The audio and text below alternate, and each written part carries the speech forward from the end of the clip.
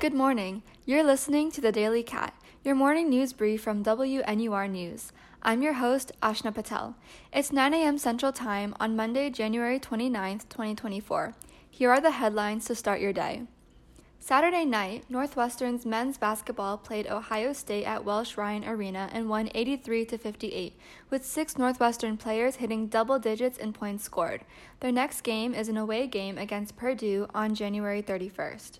On Friday in Evanston, fire departments from Wilmette, Evanston, and Skokie responded to a fire at the Locker Room store, which sells Northwestern apparel and merchandise.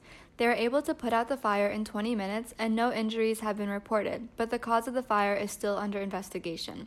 Also, with Northwestern's scheduled demolition of Ryan Field to begin this week, Evanston residents continue to raise concerns of environmental impacts, such as gas emissions, pollution in runoff water, excessive noise, and vibrations from the demolition damaging the foundations of older houses.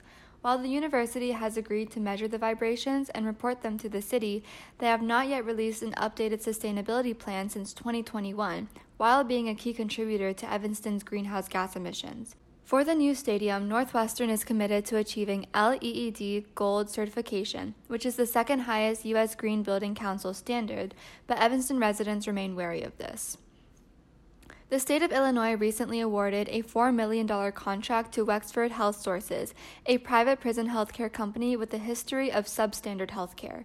They are currently facing several multi-million-dollar lawsuits for delayed and poor quality healthcare, as well as high vacancy of medical professionals. Wexford Health Sources has also provided prison medical services in Florida, Arizona, and Mississippi, and Camille Bennett, the director of the Corrections Reform Project for the American Civil Liberties Union of Illinois, said that it was, quote, disappointing and inexplicable, end quote, that the state retained Wexford.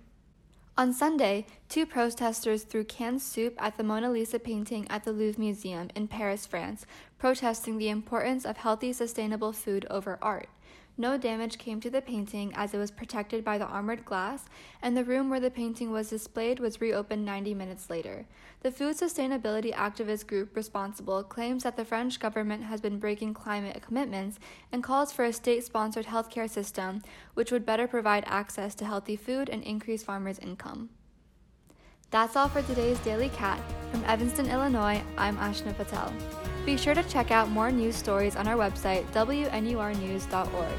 Make sure to catch our next newscast tonight at 6 p.m. at 89.3 FM or at WNUR.org. Thanks for listening, and we'll see you tomorrow morning for another edition of The Daily Cat.